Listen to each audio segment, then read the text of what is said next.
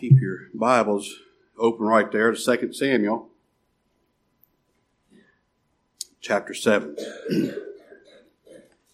The title of the message this morning is Who Am I? This is a very, very important message because our fallen nature somehow thinks that we deserve for God to save us. Our nature is so dead in sin that we think we deserve God's mercy and grace, that we deserve God to offer us His mercy and grace. Somehow, I say somehow, but the reason we think this is because our mind is dead in sin. We think that we are so worthy. We think we're something else. So worthy that God should sacrifice His Son so that He could offer salvation to us, so that we could decide whether we'll accept Him or reject Him. Now, the only way anybody can think such thing is they have a dead spiritual mind.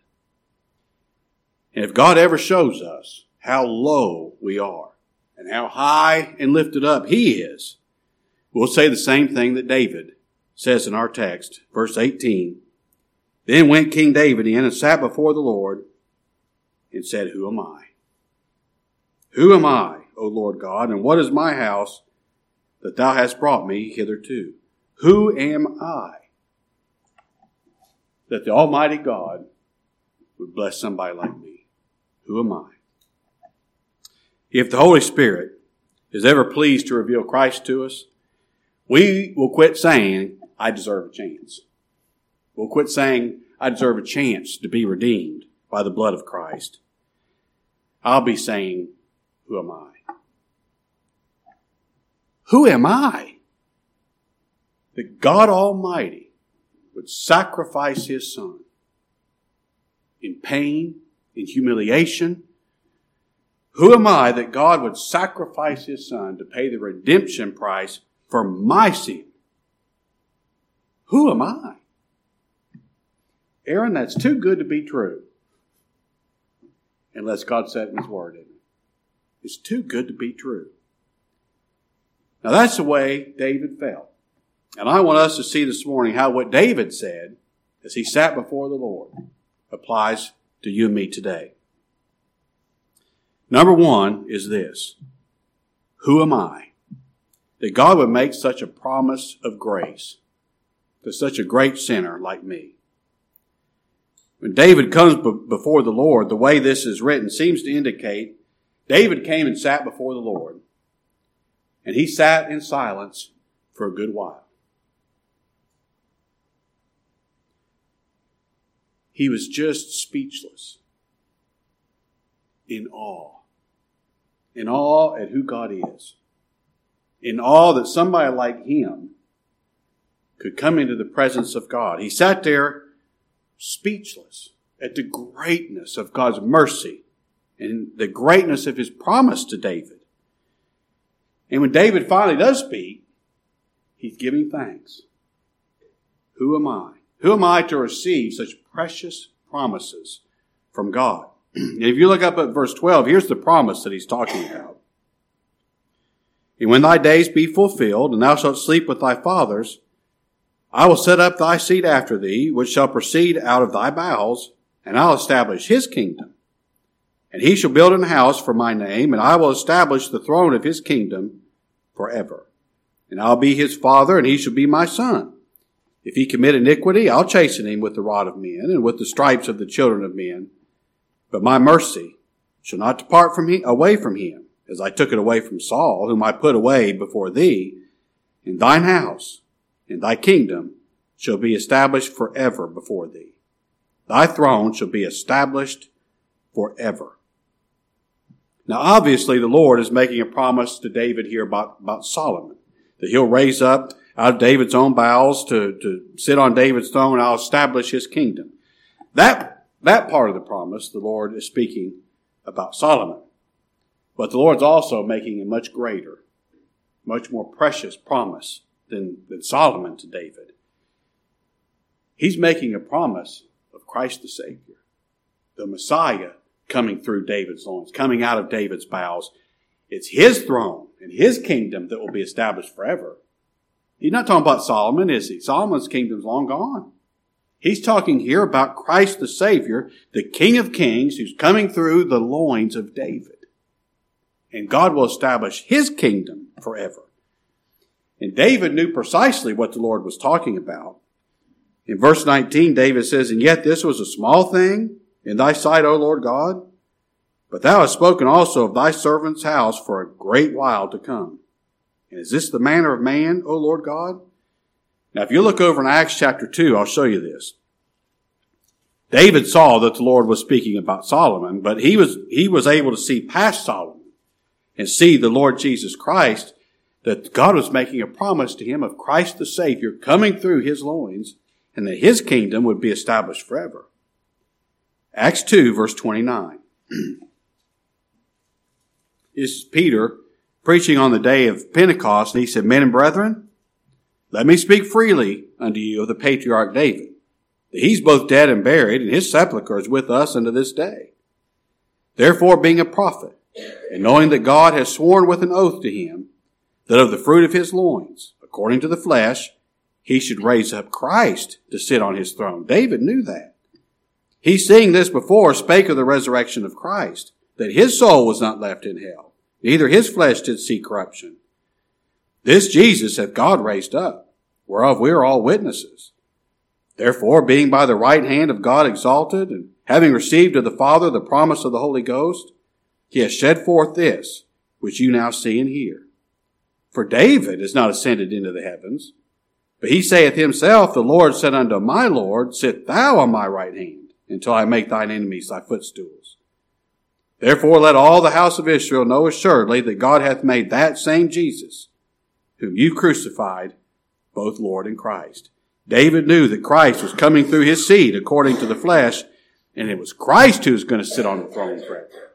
David never held any illusion Solomon was going to sit on the throne forever. He knew Solomon would die the same way all flesh dies. David looked past Solomon, and he saw Christ. And that's what made David in such awe and wonder, that God is sending a Savior. He's sending a Redeemer. That's miracle enough, isn't it? But David's in awe. He's coming through my loins. He's coming and he's be related to me. See, the promise that God made to David is that God's covenant of grace. It's not exactly the promise to David. He's telling David what God's promise in the covenant of grace is. God's covenant of grace, it's a promise. It's a promise between the Godhead, Father, Son, and Holy Spirit. God's covenant of grace is conceived, is executed by God for the glory of God. For the glory of God. It's not so that God can necessarily do something for men, although he does, but the goal of it is not to do something for men. The goal of God's covenant of grace, the purpose of God's covenant of grace, is that God be glorified. Now, this is the promise. God's going to glorify himself by showing mercy to sinners.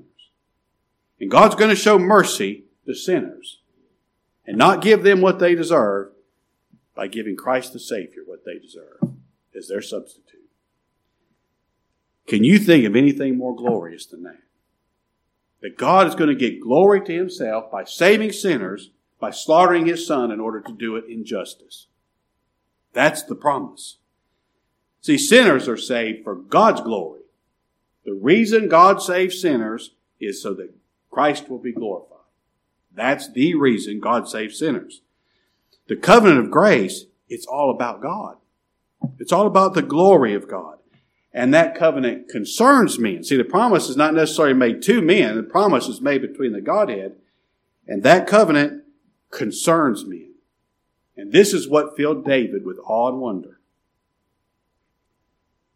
Who am I that you would include me in your covenant of grace? Who am I that you would show mercy to me because you're going to sacrifice your Son in order to do it? Who am I that you would choose to save such a vile sinner as I am? Who am I? A sinner, that's who. David, that's who you are. You're a sinner. God saves sinners. See, His purpose in the covenant of grace is to save sinners. To save sinners who cannot save themselves, who can't help themselves, who can't make themselves more savable, and who can't keep themselves after God does save them. God saves sinners who have no other hope. Now that's a wonder, isn't it? That's a wonder of God's grace. It's easy to see how God gets the glory when He saves just helpless dead sinners like that.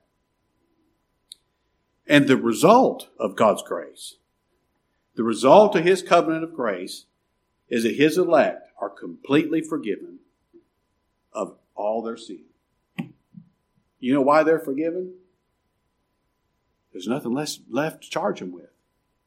Their sin is gone. Under the blood of Christ, He washed His people white as snow.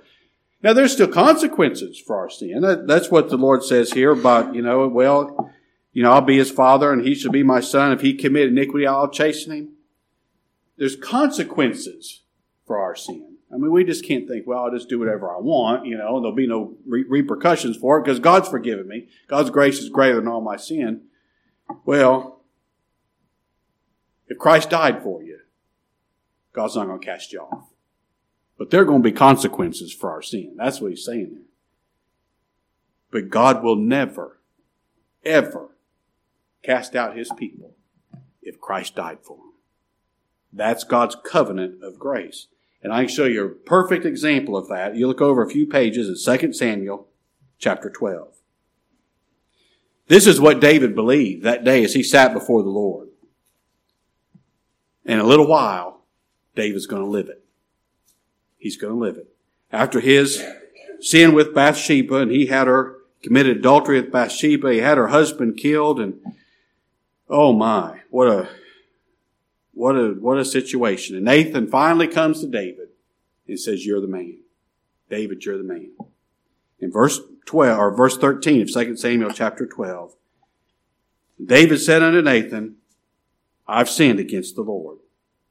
And Nathan didn't tell David, "Well, now, David, it's all right. You didn't mean it, and you don't do it again." And Nathan didn't say that. He said unto David, "The Lord also hath put away thy sin. Thou shalt not die." David, you've sinned and you deserve to die, but you know why you're not going to die? God's put away your sin. God's put away your sin by the sacrifice of Christ. God putting away David's sin by punishing His son in David's place. That's mercy. That's mercy. And if we ever see ourselves in David's shoes, and we all are, now, don't make no mistake, we all are in David's shoes. If we ever see ourselves in David's shoes, we'll say the same thing David said. Who am I that you show such mercy to me? This is just a theme of David's all through his life and all through his writings. He's just amazed that God would be merciful and gracious to him. He said in Psalm 32, verse 2, "Blessed is the man unto whom the Lord imputeth not iniquity." That man's blessed. Blessed. Now, have you committed iniquity? Of course you have. That's all we do. Of course, everything we've done is, of course you've committed iniquity. Why doesn't God charge you with it? Why didn't He impute it to you and charge it to you? You know why? He imputed it to His Son at Calvary and put Him to death for it. That's why David said, "Blessed is the man." He just can't get over the blessing of God, that God would not impute his sin to him because He imputed it to Christ. In Psalm 130, verse 3, David said, "If thou, Lord, shouldest mark iniquities, O Lord, who shall stand?" Not me. You think you'll stand? Not me.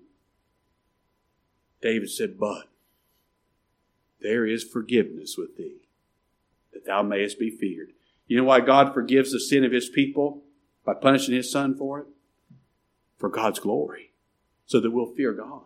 So that we'll reverence and worship Him. David just couldn't get over it. God forgives my sin by punishing His Son in my place? Why me? Why would I be such a blessed man? Who am I that God would promise to save me and forgive my sin by the sacrifice of himself. Who am I? Nobody but a sinner. Because that's who God saves. Right, number 2, who am I? That God would elect me. Look at verse 8 back in our text. Now therefore so shalt thou say unto thy servant David, Thus saith the Lord of hosts, I took thee from the sheepcote, and for following the sheep, to be ruler over my people Israel. God chose David to be king in Israel. Israel chose Saul. By their way, by their methods, by their procedure, they thought Saul. This is logical to us. We chose Saul. It was a disaster, wasn't it? God chose David to be king of Israel. Now, election is God choosing. That's what it is. God choosing who he'll save. Election is God making the difference. The only difference between the saved and the lost is God's electing love. The only difference. God chooses to save some, and he passes by others. And that's God's crowned rights to do. And David never got over this fact. God chose me when I deserved to be passed by. Everybody else would have said God should pass me by. Yet God chose me. He said in Psalm 65, verse 4, Blessed is the man whom thou choosest and causest to approach unto thee. That man's blessed because he doesn't deserve to be chosen. He doesn't deserve to be drawn to Christ. That man's blessed. Now, who am I? Who am I that I'd be blessed like that? And God chose David in the same way that he chooses all of his people. God always chooses the least likely. Always. One day, the prophet Samuel showed up in Bethlehem, the town where Jesse lived. And everybody was kind of afraid that Samuel showed up. They thought, was Samuel coming to judge us? This is Samuel. Why is he here? And Samuel goes to Jesse's house. Knocks on the door. Jesse opens the door. There's Samuel. Samuel's here. Better hurry and clean up the living room. Samuel's here. And Samuel comes in and said, Jesse, I'm here to anoint one of your sons as the king of Israel. Jesse, one of my sons? Samuel says, one of your sons. He said, bring him out here. We'll have a sacrifice. I'm going to sanctify them with a sacrifice. And we're going to see who's God's king is. Well, Jesse gathered his sons. And he paraded them all before Samuel. All of them except David. Because what everybody knew? Everybody knew this. The next king of Israel is not David. It could be any of these other boys, but I promise you this, it's not David. Jesse didn't even bother calling and getting David to come in from watching those sheep out there because he knew that's pointless. It's one of these other boys. Look at 1 Samuel chapter 16. This is where that story happens. Well, Jesse had his way, didn't he? Bringing all those older sons to him. But God chose. God elected his king. He rejected all those other boys. Everybody else that was the obvious choice, God rejected. And he chose the least likely, the least worthy to be king. 1 Samuel 16, verse 6. And it came to pass when they were come, these sons of Jesse, that he looked on Eliab, he's the firstborn, and said, Surely the Lord's anointed is before me. And the Lord said unto Samuel, Look not on his countenance, or on the height of his stature, because I've refused him. See, that's how they chose Samuel, or that's how they chose Saul, wasn't it? The height of his stature, the look of his outward countenance. This guy must have been something else. That's why they chose him. God said, Now don't look on the height of his stature, for I've refused him. For the Lord seeth not as man seeth, for man looketh on the outward appearance, but the Lord looketh on the heart. Then Jesse called Abinadab and made him pass before Samuel. And he said, Neither hath the Lord chosen this. Then Jesse made Shammah to pass by, and he said, Neither hath the Lord chosen this. Again, Jesse made 7 of his sons to pass before Samuel, And Samuel said unto Jesse, the Lord hath not chosen these. Now you know Samuel was confused at this point. The Lord told him, you're going to anoint one of Jesse's sons, king of Israel. And Samuel said unto Jesse, are here all thy children? And Jesse said, well, there remaineth yet the youngest, and behold, he keepeth the sheep. And Samuel said unto Jesse, send and fetch him, for will not sit down till he come hither. And he sent and brought him in. Now he was ruddy, and withal of a beautiful countenance, and goodly to look to. And the Lord said, arise, anoint him. This is he. See, that was God's choice, wasn't it? That was the least likely. This young boy who was just out there keeping, as his brother David said later, those few sheep. That's how God chose the king of Israel, by choosing the most unlikely candidate. Now, if you're a believer, if you know Christ, if you trust Christ, you already know what I'm going to say next. You're going to say, that's how God chose me. God always chooses the most unlikely. God always chooses the most undeserving. So we see that salvation is of the Lord. The blessing is of the Lord. We know this. If you're a believer, you know this. I don't deserve the least of God's mercy. Yet wonder of wonders, He's poured out upon me all the riches of His mercy. Who am I? Who am I? You're unworthy. That's who you are. And it's our unworthiness.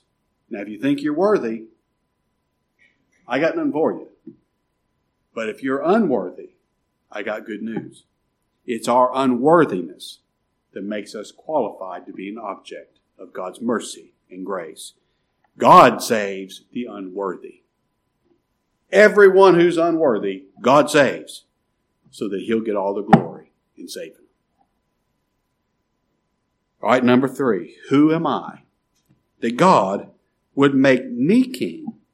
Look at the end of verse 8. He said, back in our text, back in our 2 Samuel, chapter 7. At the end of verse 8, he says, I took you from the sheepcote, from following the sheep, to be ruler over my people Israel. And I was with thee, whithersoever thou wentest. And I've cut off all thine enemies out of thy sight. And I've made thee a great name, like unto the name of the great men that are in the earth. David, I chose you. I picked you up out of watching just those few sheep, and I made you king, and I made you a powerful one, a powerful king. I've enriched you. I've cut off all your enemies. I've given you peace round about. And David knows what the Lord's saying here. He says, Lord, you know me. He says in verse 20, what can David say more unto thee? For Lord, thou knowest thy servant. Lord, you know me. You've always known me. You know everything about me. You know me better than I know myself. And you still chose me to be king over Israel. I mean, this is just always a shocking thing to David, that God would choose him to be king of Israel. The reason for it, the reason for God's choice, can't be because of anything found in David.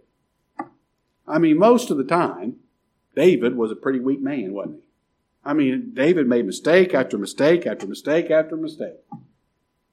Yet God made him this great and powerful king in the earth. Well, the only reason for that has to be the Word of God. Has to be the promise of God. It has to be the purpose of God. It has to be the goodness of God, because it can't be the goodness of David. It can't. Can't be. God made David king. If you look over 1 Peter chapter 2, God made David king. King of Israel. King on the earth. And you know, God's done something better than that for every believer. 1 Peter chapter 2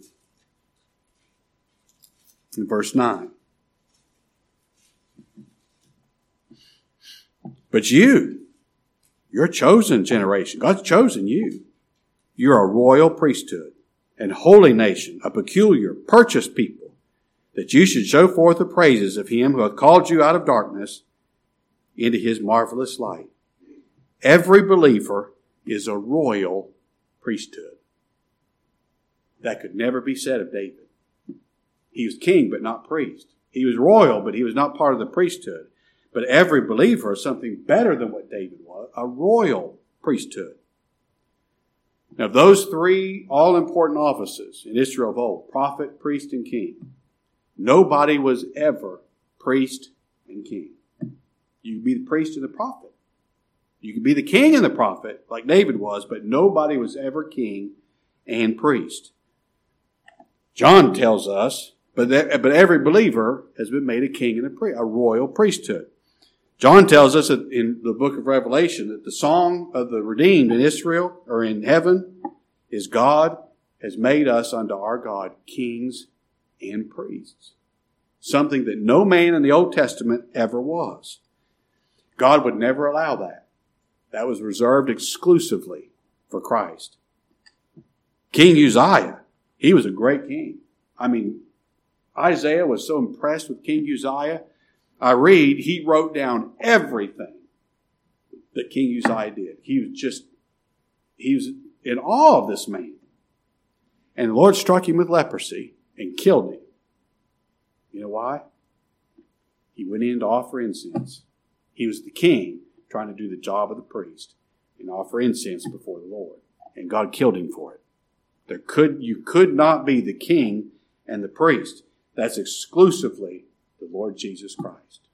He's our king priest, the king priest after the order of Melchizedek.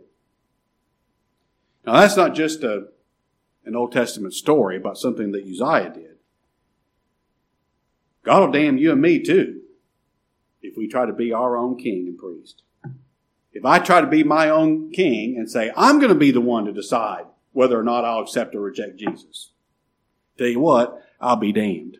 Because I'll never bow to Christ. I'll never believe Christ unless God gives me He's got to be the king. He's got to override my will and give me a new will. He's the one that's got to give me faith in Christ. I can't be my own king, and I sure can't be my own priest. If I try to offer my own sacrifice to God, think that'll make God happy with me, I'll surely be damned. But if my king and my priest is Christ, I'll have eternal life. And Peter, though, says every believer is made a king and a priest, a royal priesthood. Now, what does that mean? It means that in Christ, every believer has the right to come into the very presence of God anytime you want. In the Old Testament, under the Old Testament law, only the priest could come into the presence of God. The high priest with special outfit on once a year, not without blood. He could only come in there on the Day of Atonement and sprinkle blood on the mercy seat and get out. If you trust Christ, you can come into the very presence of God any time you want. He says come. Come before His throne of grace anytime you need mercy. Come. You'll be accepted. You'll be heard.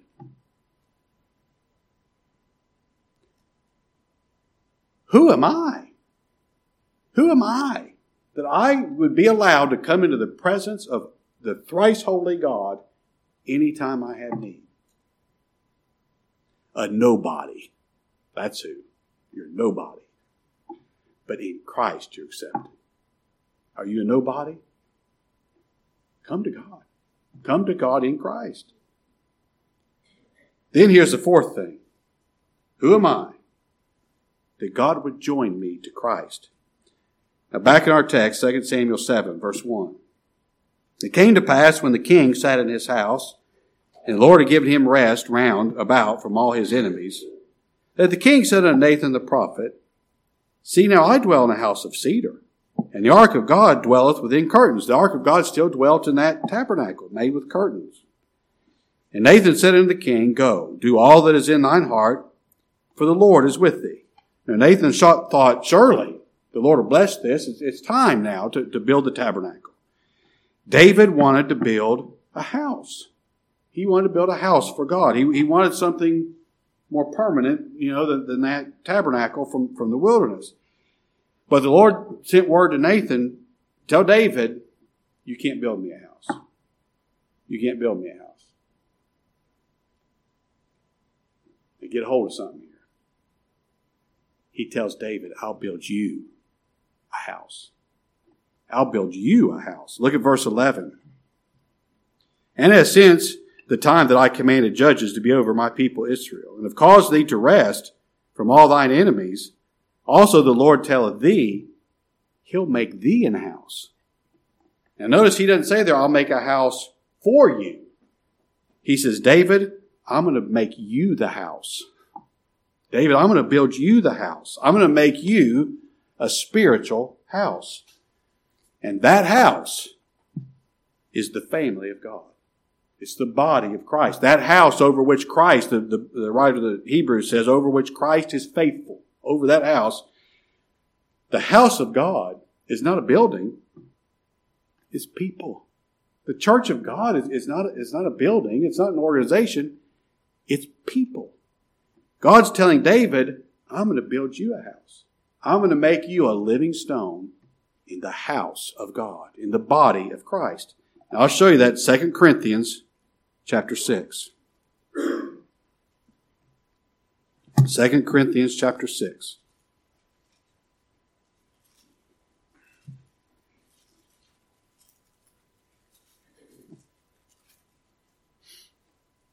Verse 16. And what agreement hath the temple of God with idols? And you are the temple of the living God. As God has said, I will dwell in them and walk in them, and I will be their God, and they will be my people. God says to his people, you're the temple of God, because I dwell in you. Now, David wanted to build a house for the Lord. Instead, the Lord makes David the temple, the tabernacle of God, just like he does for every believer by dwelling in the hearts of his people. David wanted to build God a house, and God did something far better, didn't he? We need to always remember this. He is able to do exceedingly above all that we ask or think. Oh, how much better is it to be made the temple of the living God, that God dwells in you. Now, who am I? Who am I that Almighty God would say, I'm going to dwell in you? An object of God's grace. That's it. An object of God's grace. God tells David, I'm going to build you a house. And I tell you how I'm going to build you, David. I'm going to build you on Christ. Not only am I going to dwell in you, I'm going to build you on Christ. One more passage. Look at Ephesians chapter 2.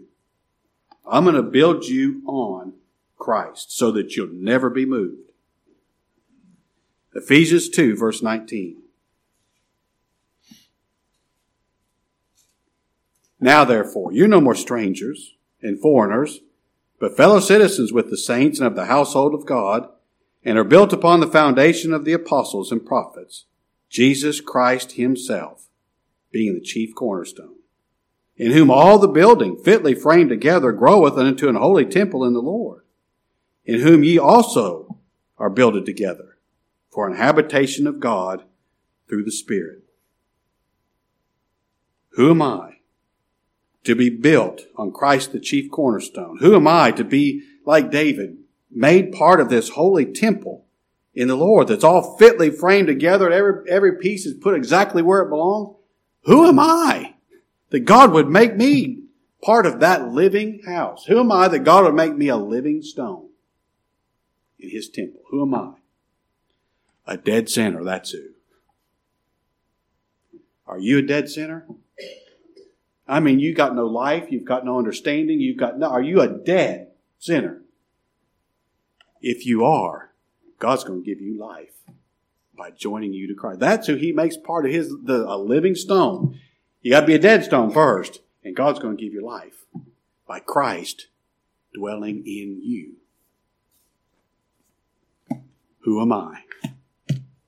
Who am I? All right, let's bow together in prayer.